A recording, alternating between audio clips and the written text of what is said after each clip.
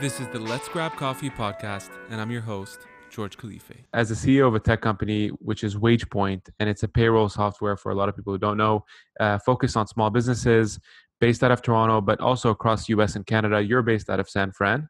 We were just chatting, so at least you're taking advantage of the sunshine. How has that been for you? I mean, you mentioned that the staff was fully remote even before this happened. Was this a massive transition for you? No, actually, not really. The way that we've sort of structured uh, WagePoint from pretty much day one has been as a remote company. So I've talked about this before. Like I've always thought that with payroll specifically, the subject matter is so important, and it's kind of difficult to find those resources. So instead of saying, okay, I'm going to have geography as another thing I have to solve, like, if we just base ourselves in one location, I figured that if we just do remote really well and become like, really well run remote company, that would be the best way to solve a resource problem. So that's kind of why we've always been remote. And now, like, we feel like a bit like oracles. It has never been because of a fear of a pandemic, because this never occurred to me. But we just happen to get lucky in the sense that this hasn't disrupted our operations in any way. Amazing. Well, that's good to hear. When this was all happening, and I'm sure, I mean, you've been the CEO of WagePoint now for about 7 years, so it's not obviously new to you. You're a serial entrepreneur, but just curious, like even from your past ventures, how in terms of dealing with maybe a bit of setback in different ways, some ambiguity, which all entrepreneurs should be hopefully comfortable with. What is that process for you as a CEO? Yeah, that's a really good question. I mean, ambiguity is like literally my day job. Exactly. If you had to ask, CAO. yeah, like, I mean, if I had, like, on sort of my LinkedIn profile, I should just write, every day is ambiguous. That's literally what it's like. And it's not because we don't have purpose and we're not driven and we don't know what we're doing. It's more that there's always things that are just it's evolution. Every day there's something that is happening that you evolve from a thought standpoint, from a decision standpoint, from a people standpoint, like sometimes the way you're dealing with people. It's all of that stuff. So I think we're just, at least, entrepreneurs. I think, like, for me, I'm sort of a dyed in the wool entrepreneur. Like, I was born in this sort of mindset, if you will. So because I'm so used to dealing with uncertainty, the uncertainty in the macro world, it doesn't phase me as much, because it's just part of what we all have to deal with as a group. Now, I will tell you that it is obviously different when it is a health concern. Like, the idea of you falling sick is a bit, it's a lot worse than you having business success or failure. So there is definitely that aspect, the part where you're just a human being and you're worried about, like, your health and the health of the people that you care about, and just the health of the globe in general. But outside of that fear, the uncertainty isn't really, it doesn't really factor in that much. Got it. And what I love too about what you say, I mean, it's funny because you're like, I should change that headline to just dealing with ambiguity on a daily basis. But the other thing you say on your LinkedIn too, which I love, is building the kind of company I've always wanted to work at. Where did that stem from? Like, did you have maybe more negative experiences in the past? You've come across maybe managers or companies that you worked at, and you're just like, man, if I were able to do this, I would just do it so much better. That is a great question also. George, you're really knocking it out of the park here. I've been doing a few podcasts, and these are always the kind of questions I hope that I get asked. And many times I do, but you're really, I'm happy with this one. Glad to hear. Yeah, so that's a really good question, because I've thought a lot about this. I've had great experiences prior to this. That was never the problem that I've had. For me, the way that businesses are built, it's very process centric and systems and productivity and all that other stuff. And I've never really enjoyed those things. I've always thought that business, or any company, a company is just a community. It's a group of people with a shared purpose. That's it. At one point, that would have been like all of us getting together and raising a barn, for some Right. neighbor of ours. That's the same thing today. It's the exact same thing. But yet, when we're in the environment of work, somehow we get stiff and robotic, and we're worried about how we're perceived. The same things that when the same person that you are in your real life, if you will, and your personal life, the person you are you become someone else completely when you're at work because you're so worried about the consequences of every behavior and how it's perceived. That is really what I have disliked. It's not about the place I've worked, it's that how we all think about ourselves at work is what I've actually wanted to change in the way that Mm, I built my company. So it was never about any specific experience, it's about how we think of ourselves as a collective. I'm not an individualist person, I'm a collective person. I'm all about collective thinking, community building. How do we solve for each other? And so right. that doesn't happen in business very often because business is all about profits and cutting. I actually totally believe that you can have a very collective view and have all of those things as an outcome of the collective view, profits, every shareholder is happy, all of that other stuff, but you don't have to sacrifice the human experience as part of that. That's Mm, really that's why I say I've always wanted to build the kind of company I've worked at. It's not about an experience in the past. It's about what I actually, a vision for how I believe we should all be behaving with each other in in a business setting, which for me is about allowing people to be their real self, even in business. right. Yeah, I love that. I mean, it's almost saying like it's okay to be authentic in a startup environment. And sometimes I think that's what, big corps get a bad rep for, right? It's like you have to assimilate into this kind of herd mentality and be like everybody else. And it's kind of tough to stand out because sometimes it's negatively looked upon. I was having a chat with one other CEO, actually based out of Toronto as well, a company that I think has done very well, scaled very very quickly across different countries in the world. And one of the things he was telling me more recently was, he's the type of CEO that um, very very social, very charismatic, easy to build relationships with, but sometimes that can go the wrong way. So I'm curious from your perspective, being very collaborative, team centric, obviously as a CEO as well, and embedding that culture. How do you do that while still maintaining proper boundaries so that essentially the job gets done? That's a really good question also. um, so yes, to your point, it's about allowing people to be the real version of themselves, just being real. That's Mm, the whole point. Because if you think about it, fronting requires you to essentially engage the parts of your brain, or if you will, that may create anxiety, right? Because you don't want to be someone else, you just want to be you. So if you actually create an environment where people can be themselves, it actually takes away the most amount of anxiety from their mind, and that actually then allows them to be the best version of themselves, which is just them. So that's right. actually the idea behind this, is simply that. um, and the other thing that I'm very proud of is that we've been able to do that in a remote environment. So then the question is how, right? To your point, how does this not go overboard? Because people can, in their real life, they could be really wild. For example, how do you make sure they don't become that person at work? The point of this matter is judgment, right? No matter what anyone does, if they don't demonstrate judgment, that person isn't fit to you in your workplace. Mm, So what I do is I say I build the boundaries of culture. I don't actually tell you what culture should be. I just tell you the things you should not do and what we would not tolerate under any circumstance, culture or no culture, whether we're talking about in your personal life or whether we're talking about your business life. This would be stuff that as a collective we would not tolerate. So for example, don't be racist, don't be sexist, and if you pardon my profanity, I say don't be a dick. Those are the three things that we say you should not be, which is, there's more than that. You shouldn't be lots of other things, but really the point of the matter is don't hurt anybody. If you are going to hurt somebody, then you're already crossing the line and your judgment is now being questioned. So you just create those boundaries to say, this is almost like a virtual handshake that we all have with each other. We're going to be ourselves with the knowledge that anything that we do that hurts somebody else is not acceptable. That's it. It's literally that open, so that you're only creating the boundaries in the right places, but everything else you should just be yourself. And that's exactly how our company operates. got it. That's very interesting. How did you come up with that kind of culture? Like, was it something you wanted to instill for WagePoint? Was it something you read, a mentor? You experienced something with a mentor previously. Like, where did these traits come about? Well, if you really want to know the truth, then most of management in the way that we understand it in here in North America is even in Europe, I guess, is Western style. It's using Western philosophies like individualism and, how do I maximize my happiness and what's in it for me and so on and so forth. Even if you ask somebody, if you ask an employee, they'll always say, an employee will eventually ask what's in it for me. But the thing is that if the employee says what's in it for all of us, that may actually change the narrative.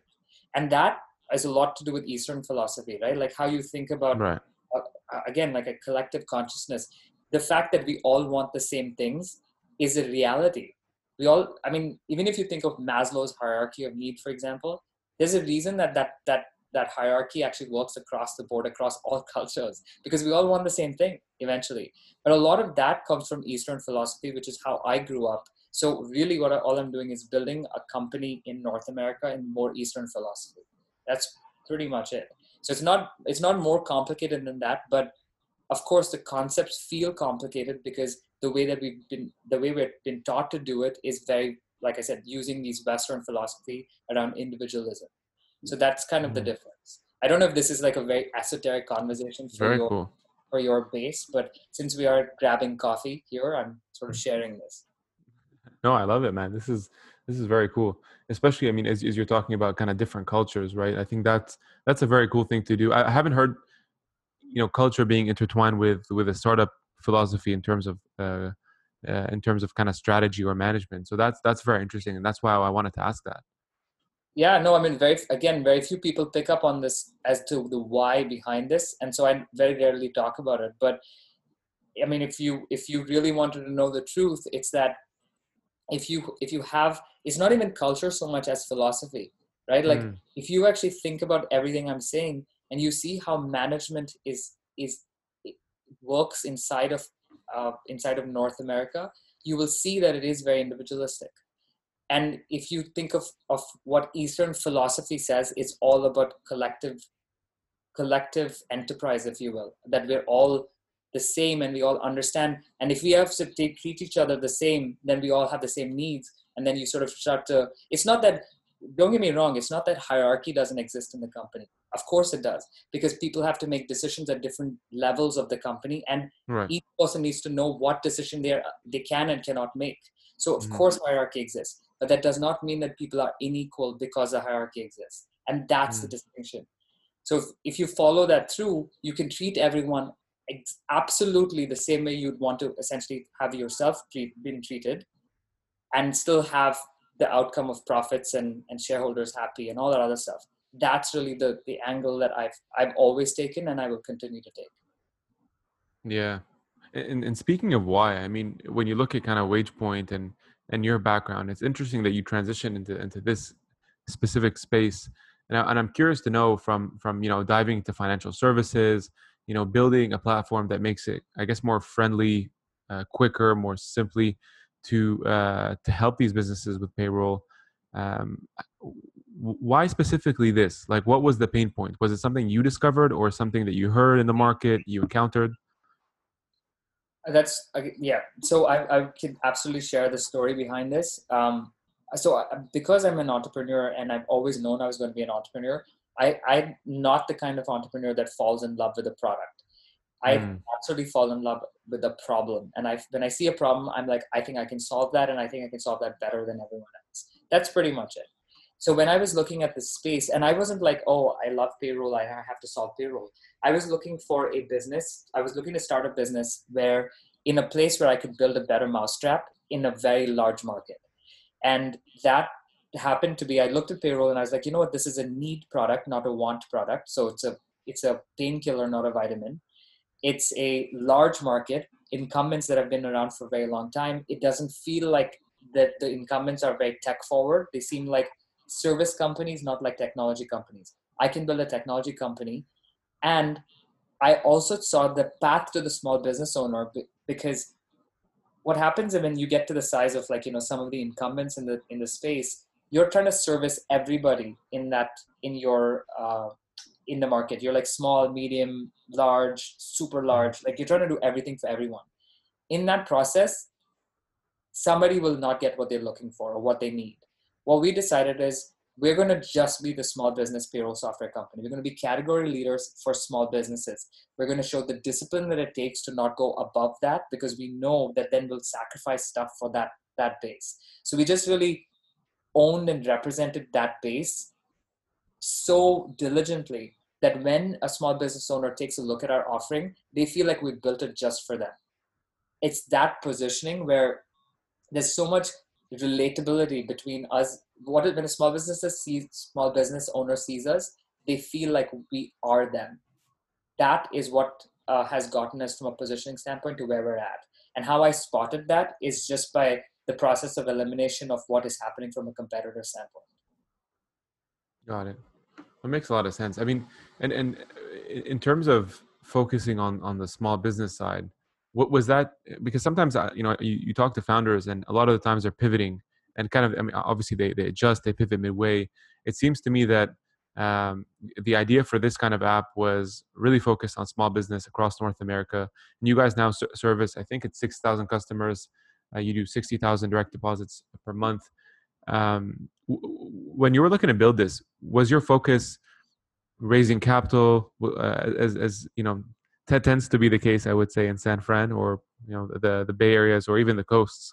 Or was it, let me put this idea, let me sort of conceptualize it, let me see if we can gain momentum? Because a lot of people listening are aspiring founders. Some are either working on an idea or don't have one. So I think they would be curious to know, what were those first steps into actually making this happen? Like, how did you get to that first customer? Yeah, for sure. I mean, it's an interesting story. So I only ever think about the customer. I don't care about anything else that will follow, like whether it's funding, whether it's, I don't know, like more customers, I guess. I am only thinking about the next step. I have a plan for like 3 or 4 steps from now, but I don't have a plan for 10 steps from now. And I also don't have, I also am focused only on the next step. And this is actually a very common problem that people have. I've made it too. That's how I'm aware of it. What happens is, when we are thinking about a business, building a business, we're already thinking about solving problems that we're going to have much later. We're like, okay, how am I going to scale this situation? Like, when we have 10,000 customers, the part of the issue is that we are using your mental capacity to solve a problem that does not exist. You have to solve a problem that you have today, which is getting my first customer, you see? And so what I did was, I said, well, I know we're going to build payroll. I know there's already incumbents in this space. We need to find a good path to the market, like a good strategy for what we are going to build that is specific to this space. So what we did is, we put up a website that had small business payroll as a service. So it looked like a technology website, but really it was us doing, Mechanical Turk in the background.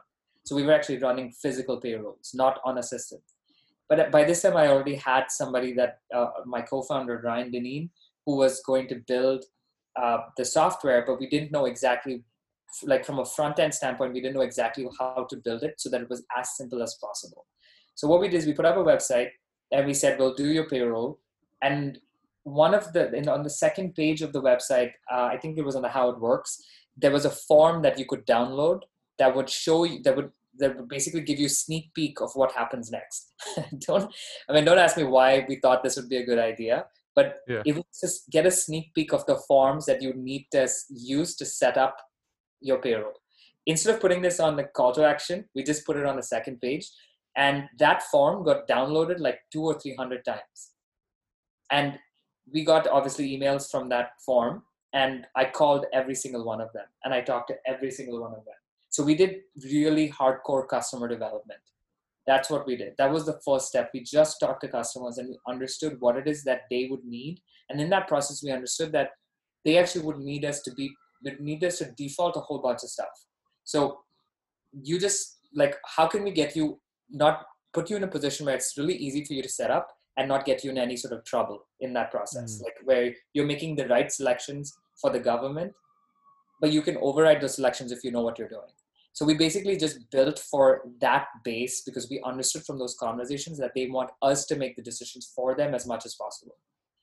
That is how we started the journey of building the company.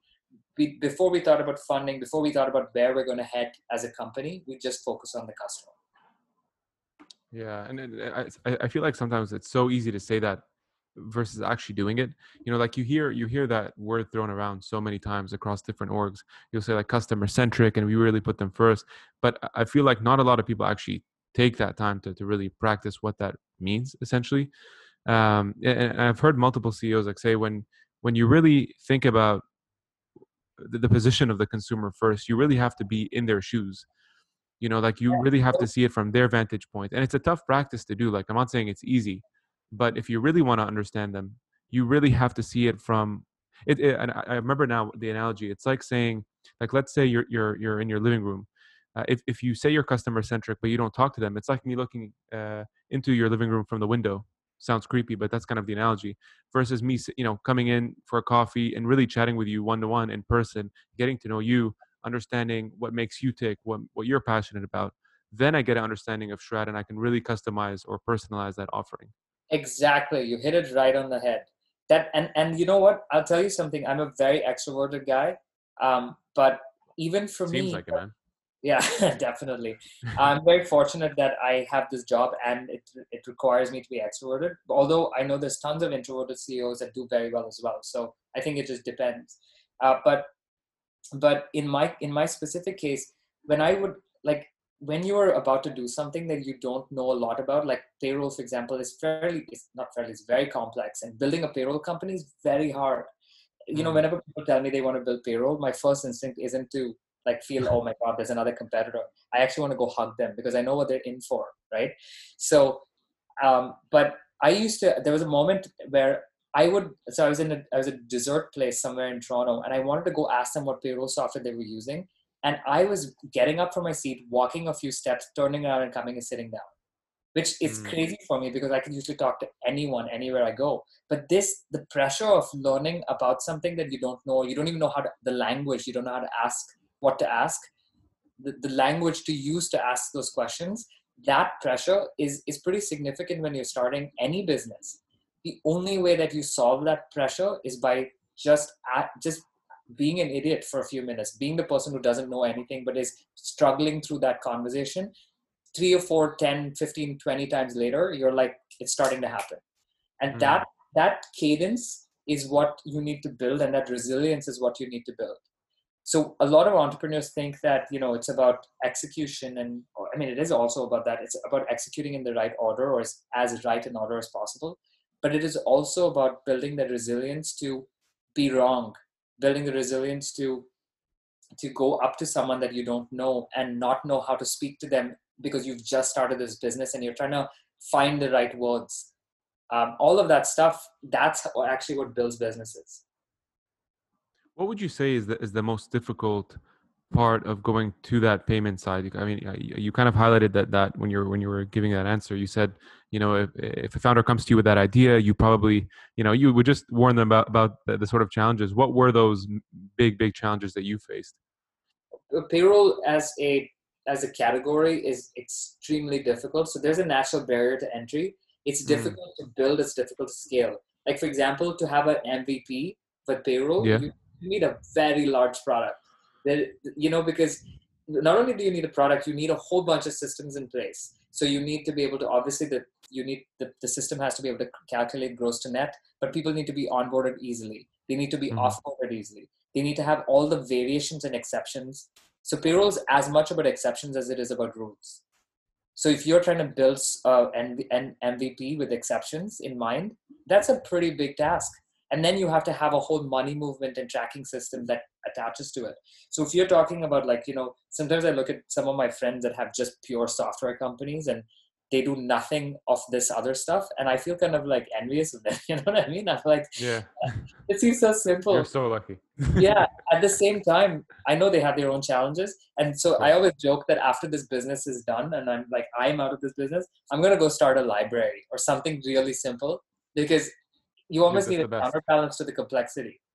That's the best. It's amazing. And like that, these are sometimes some of the things I think of as well. Just starting, like I remember in Toronto, and I'll connect these 2 points. But in Toronto, the co-founders of a fintech startup called Owl, which I worked for as the head of marketing and media at one point, They used to go to this coffee shop next to their house, and it was owned by this guy who was like 80 years old. Wore suspenders, made every coffee with like precision. Just loved that act, and because of that, the coffee was of quality. He was just an amazing guy to talk to. Especially like obviously, a guy at his age too has so much wisdom about life and stuff. So you're getting this like $3 coffee that really is worth probably like $100. Totally. But it's businesses like that sometimes that really, yeah, to your point, bounce it out. So to connect those two questions, the co-founders I worked for at Owl, one of the challenges we always had, especially being fintech, when you're selling to, let's say, the big banks or insurers, is getting on that preferred vendor list. For people who don't know, it's basically like that list that XYZ bank would look at as a priority when they have a pain point or a problem and they're looking for a solution that your technology can solve. But getting that to that level, reputation, credibility, took a lot of time. I'm curious from your point how that was possible, especially as a startup focused on maybe smaller businesses, or maybe that probably was the reason that they trusted you a bit quicker than a bank with 80,000 employees. Yes. So you hit it right on the head. Because we are working with small businesses, and small businesses, they buy with their heart, right? They don't buy with, I mean, of course they buy with their head also, because if you don't have, like, what you offer are table stakes. The fact that you do payroll is table stakes. You should do that. If a payroll company doesn't do payroll, then what's the point, right? So Right. that's table stakes. But for them to choose you, they are choosing because they feel good about working with you. That is the truth about small businesses. If you can make them feel good about that experience of working with you, because you're friendly and easy to approach, and like, we've had one of my favorite feedback that we've ever gotten from a customer is this guy. He said, when I first started working with you guys, I was feeling a bit grumpy. But every single person that has worked with me in your company has been so kind that now I must defeat your kindness by being even more kind myself. Mm. That feeling, you see that all he expressed was a feeling. He didn't talk about like the fact that we helped him with his direct deposits and the payroll calculations, none of that. He just talked about how we made him feel.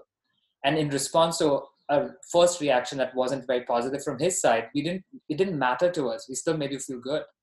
That is how small businesses buy, with their heart. We win their affection, and then we win their attention. And that's basically have been our strategy the whole time. So, and I know I'm talking from an EQ standpoint as much as an IQ standpoint, because I do believe that these things have to be balanced in a business. Of course. Again, more Eastern philosophy, if you will.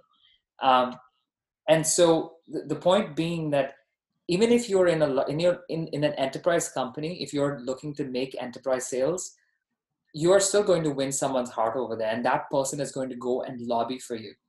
The same thing is true both sides. In the enterprise case, though, they may not be able to succeed because they're not the only heart you have to win. But in the small business owner, you get a more direct connection with the decision maker, and so that makes life a lot easier. Yeah, I also feel like just that emotional connection you can resonate much better with because you're a small business owner yourself. Like, I know we say, because when you say startup, immediately you think tech, and when you say small business, you think of like an accounting firm, a bakery, or whatever, like a dentist practice. It's funny how you split those two, but in reality, they're very much the same. So when you as a CEO are talking to another founder or business owner, you really resonate from I guess that perspective to start. Yeah. So it is very different. Sorry to interrupt, but to your point, that is what, like, even let's say WagePoint became like a massive company, and it started to do, right now, but I wanted to correct you, we have 12,000 customers across all our channels. Okay. Wow. So double. Yeah. Yeah. It's pretty fun to run that size of a customer base, but see, that was a good setup, by the way, for those wondering. This was not something Shred and I set up before the podcast. This naturally happened. Yeah, yeah. So even if we get to, let's say, 50,000, and our company is really big, and we don't feel like a small business owner or a small business anymore, the truth of the matter is that we are like, you have to inhabit that person, as sci-fi as that sounds. Like, you really have to be that person in that moment. You cannot be the owner of WagePoint, which is a large company. You only have to be the person that you're serving, which is a small business owner. And you have to be that person all the time. You have to represent that person in every decision, because that is your job as CEO of the company. So the point I'm trying to make is that this is everything you've said is exactly in line with how we think as well, which is that you really have to put this person, this customer, this avatar ahead of everything else, every other Mm. decision. Yeah, yeah, and it's tough to do. I mean, the quote I love, which is it comes out of a book by an author called Jeffrey Gitomer, I think. I'm just looking at it right now. Yeah, it's the little red book of selling, and the quote is basically, a sale will earn you a commission, a friendship will earn you a fortune. And people who know me, like, hear me say that all the time. But I love that because sometimes in sales you can be very, very short term. And I think, and you might have seen this, like, especially now with this whole COVID thing going on, a lot of businesses, in some cases, are capitalizing well because it's deserving and they're doing well. In other cases, they're marketing and deploying these weird ploys or tactics just to take advantage of people. And my only word of caution to those startups or founders, especially if I know them well, is, listen, man, you might capitalize now on a couple of dollars or pennies or whatever it is you're skimming for the next, let's say, couple months, year, 2 years. How long is this going to realistically last? But when this is all over, your reputation, that's not going anywhere, you know? Yeah, but also, I mean, totally. But also, like, what a way for humans to behave, right? It's like if you want It other is, people yeah. to behave good, this is the thing. It's so unnecessary. Like, if humans can do so much more than we do today in the way that we interact with each other, and we don't hold Right, ourselves to the same standards, then what can you expect from someone else? But to your right. point about building lasting, or having friendship building a fortune, I have a small anecdote. Like, I was in a neighborhood here in San Francisco a few days ago, just going on a walk, not still social distancing. Mhm. But I saw there was like a neighborhood, a barber shop or salon or whatever, that has probably been around for a long time, which is why the neighborhood uh, had a GoFundMe page up for that particular business, so that they could help keep it open and help it stay open.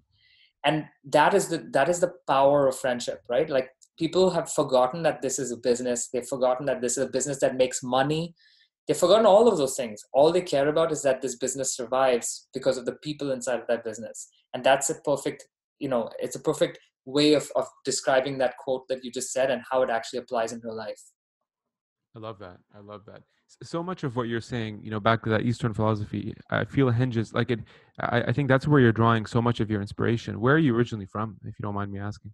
Yeah, I mean, I have a pretty fun background. So I was born in Bahrain, grew up in Dubai. Dude, Uh, you? you're from what? Sorry, I Oh, had to stop. So oh, yeah. I graduated from Bahrain. That's why I like. Oh, well, that's awesome. Yeah, no, I was born there. I grew up in Dubai.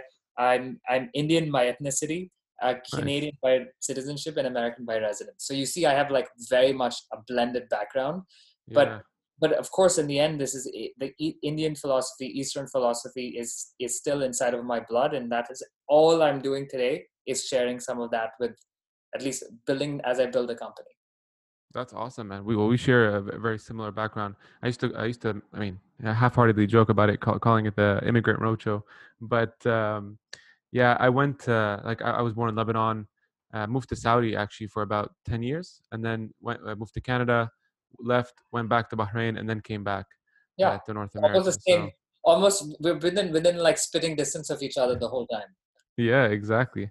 And I'm sure you agree that a lot of, yeah, I think a lot of what you went through as well, because I'm speaking because these are things that I experienced. But when you talk to different people, different ideologies, cultures, backgrounds, you come to a point now where you just understand people a bit better, and that's why I think you bring up EQ a bit more than the typical CEO, which I love to hear. I feel like you have a deeper understanding of maybe empathy as well for people, and maybe leading from a holistic view versus individualistic or very hierarchical. 100%. Everything you just said. That's Yeah. exactly correct. It is. I mean, there is some benefit to having been dropped into different cultures and different scenarios your whole life, right? You do have to assess the situation quickly, but then you also have to, like, if you want to, like, be part of a community, you have to understand them quickly and feel with them quickly, right? So it's Mm. all the same thing. But also, to your point, there's a very, very good, I think, these Harvard Business Review articles that sort of are all collated together, and there's a book that says On Emotional Intelligence. It's like a really tiny book, but it actually talks about how EQ outperforms IQ in business, like consistently. So it's actually very sad because we don't really think we're such emotional creatures, and we don't think with that very powerful tool very often, even though it is there to help guide us through those thoughts. So, and I'm not saying that you shouldn't use data and all that other stuff. You should absolutely have that, but it should be in balance. You cannot have one override the other. So it's that balance that I'm constantly trying to achieve. Mm. Speaking of balance, how do you balance your day right now in terms of, being the CEO? I know you mentioned that a lot of you were remote, but like pre-COVID, were you traveling a lot to these different sites, seeing the different employees, or was that not necessarily a necessity for what you were doing? No, yeah, we don't have an aggregate of people in any one location. Although I guess we do have a larger group in some of the provinces, but Mhm. we have like Wage Stock, which is like basically a big party that we all have together. That's when we see each other. So we try to see each other at least once a year, where the company would sponsor some group of people to come together, and it's usually like a blast because people get along in the company really well, and there's almost no politics, there's almost no gossip. I say almost no because I can never be 100% sure, but Mm. there's, it's that realness is so, it's profound almost in the company, which is why I love my company so much, and I love the company that we all keep with each other. um, but to your question, I balance my time. Like, so I don't have a lot of meetings every day. I have a lot of check-ins, like as I'm needed, like for 5 minutes here and there. But I also spend a lot of time, not a lot of time, but a good amount of time thinking. Like I give myself time to think. So How do you if do I'm, that though? Like Bill Gates goes to a retreat, I think once a year for a week, no, basically full silence, doesn't speak to anyone. What do you do? I do it every day. I have a retreat Nice. every day. I Actually, love Bill it. Gates is a perfect example. So Bill Gates and Warren Buffett were sitting with Charlie Rose in some interview. I don't know if you've The ever seen 60 minutes one. Yeah, yeah. And Bill Gates asked Warren Buffett he's like, I used to think that I used to look at my calendar, I used to see all these, I was so productive. Look at me. There's so many meetings every day. I had no space for anything else. Look how productive I am. And then he said, and then Warren Buffett showed me his calendar, and Warren Buffett's planner or whatever, his daily planner, it was like one meeting. and then, Yeah, and it's then he's completely like, what are empty. you doing the rest of the time? And Warren Buffett's like, I'm thinking. That's what I'm doing. And so I'm not saying that I have that kind of luxury because, I don't have Warren Buffett's war chest to sit and Yep. think. But Yeah. I always find time I don't feel the guilt that comes with not doing. I just don't Hmm. feel that guilt because I know that in the time that I'm not doing, I'm thinking. And I'm still thinking about the business. Maybe not every minute because sometimes you need your mind to go somewhere else too. But it's that moment. Like, it's not about going away and having a retreat, although you may need that as well. It's about From time having to time. time in the day to think and not Yeah. feeling guilty about not taking action at that time. Also more Eastern philosophy, by the way. Yeah, I know. Well, it's funny. I had Duncan Wardle, who was the former head of creativity and innovation at Disney, and we spoke at length about this, but also really embedded exercises people can do. And it's funny because he told me I mean, he speaks a lot now, does consulting and stuff, but he tells me literally everywhere he goes, he asks people the same question, and he does it so he gets like a data point on it. But he'll ask people like, when do you guys feel the most creative? Is it when you shower? And you'll hear different responses. Well, when I shower, when I'm commuting, when I go for a run or a walk, when I'm just kind of lazing around. Literally no one says at work. I mean, willingly. I mean, by work, I'm referring to like a cubicle style Yeah. environment. And it's funny that it's when your mind is so busy, right? Scheduling, presentations, talking to people. You have to do this. There's an admin. There's a fire you have to put out. There is no chance for you to think. And so what you're saying is very key. And you actually wrote or contributed to an article recently on Globe and Mail about mental health. A lot of people probably or maybe are not subscribed to it. So just curious, like, what were the key takeaways from that piece? I mean, you know what? Most of that it's the common sense stuff, right? Like, I mean, on remote working, like people have all kinds of misconceptions about what remote working actually is. it's like, I can't tell you the number of people who are saying, how do you manage people with remote working? Yeah. I mean, I think that's a question a lot of people probably would ask you, right? Because they're not used to it. No, they're not, because they think that as long as they can see people, they're working. And if they don't see them, they're not working. That's the conventional wisdom, right? And that is so problematic on so many levels. Think about the amount of anxiety it causes to be seen. Just think about that for a second. Just to be seen by your boss or by co-workers. I have experienced it when I first started working. I was like, what is this? This doesn't make any sense. If my work is getting done, I'm working. If it's not getting done, I'm not working. It's the result that matters. Doesn't matter whether I'm seen or not. And this is exactly how remote working works. It's your job as the manager, if you will, to ensure that you know what the result of someone's work should look like. If you know that, then if they're delivering that, then they're working. It's that simple. So whether they work, how they work, whether they're, whether they have pants on or whether they're working at the right hours, although we of course expect people to be at their desk and available at certain hours. So you have to have those expectations. But in terms of actual productivity, man, I can tell you, like, the company is so productive that if I put them in an office, I'm afraid of losing productivity. It's almost the opposite with you. It is totally the opposite problem. Because that's what I told you, all of this is expectation setting, and everyone needs to know where they stand. So if I say you should show up to work at this time, but this is the output of what I'm expecting, if they know that, then they're going to do whatever it takes to get to that output. That is our job as managers, to understand that output. What happens today is, and I'm not saying this is true for everybody, but people are very lazy about thinking about that output. It's a very that is too ambiguous. That, if that gets solved, if that's very clear, then you can absolutely measure that, and then you know whether someone's working or not. It's literally that simple.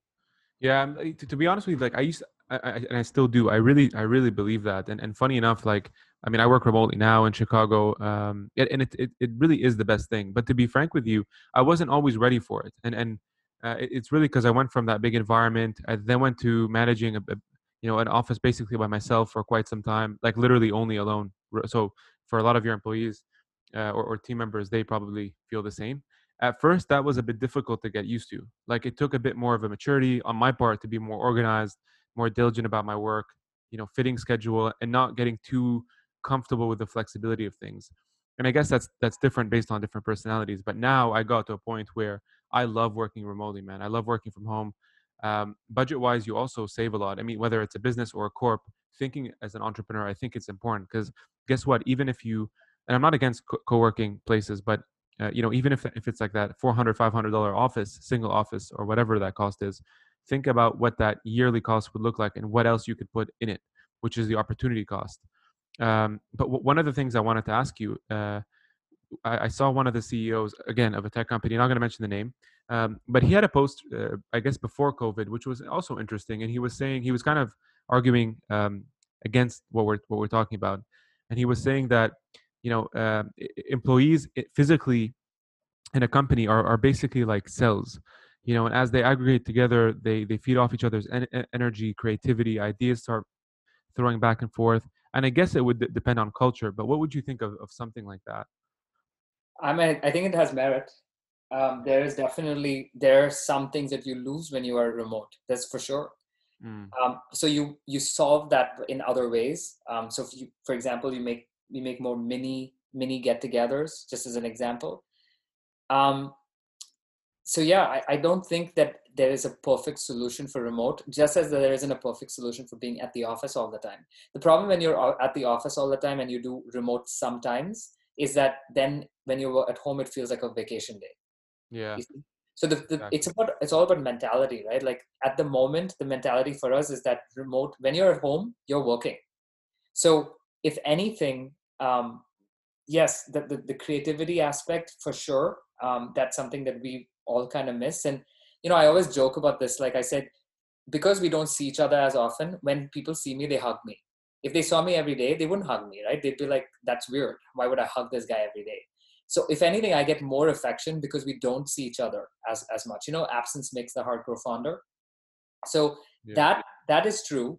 But in terms of how you would solve creative stuff, you would just send pods away to get to know each other. But also, like, we do other things. Like, we have something called a donut that we do, which is an app that you can download on Slack for free. And it matches different people in the company to talk to each other, to shoot the shit randomly for 15 minutes. In those processes, sometimes you get, or in those interactions, sometimes you get new ideas and creative ideas. So you have to just do different things. Like in our company, because the culture is so relaxed, people are a lot more comfortable to talk to each other and be very creative.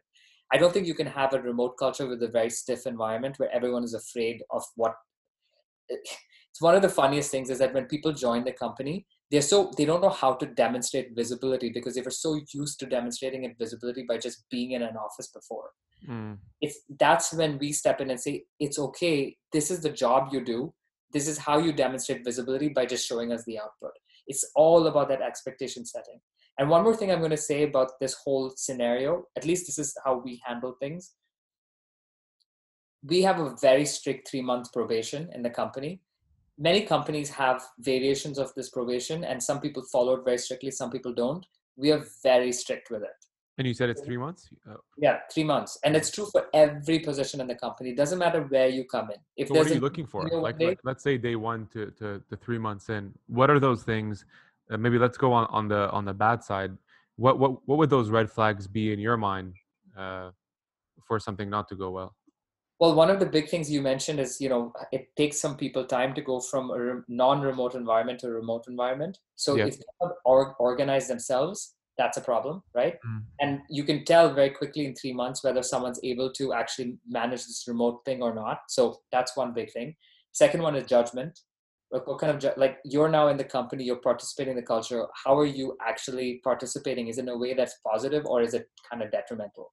So culture is, so that judgment is another thing. And then just your ability to perform to those outputs that we have, or those outcomes that we have expected from you. That's pretty much it. It's not very complicated, but my point is that those 3 months, we tell everyone before they start with us, before they accept the job offer, that this is not like a loosey-goosey 3 months. This is do or die 3 months. If you do not make it, don't feel bad because not everyone does. So it's in that, like we learned early on that it's important to catch these problems up front. And then if someone is even at the 70th percentile of being successful at this, we don't continue on with them because we don't have the capacity in a remote way to close the gap as easily. So those are the ways in which you sort of moderate your decision making, if you will, around resourcing. Amazing. I want to wrap it up with one last question for you, Sharad. And for everyone listening, what would that piece of advice that helped you or maybe served you well during your journey so far, what advice would you rally on to them, especially for aspiring founders? I would say one of the best things I found is do as many things as you can without worrying about failure. Be okay to be wrong.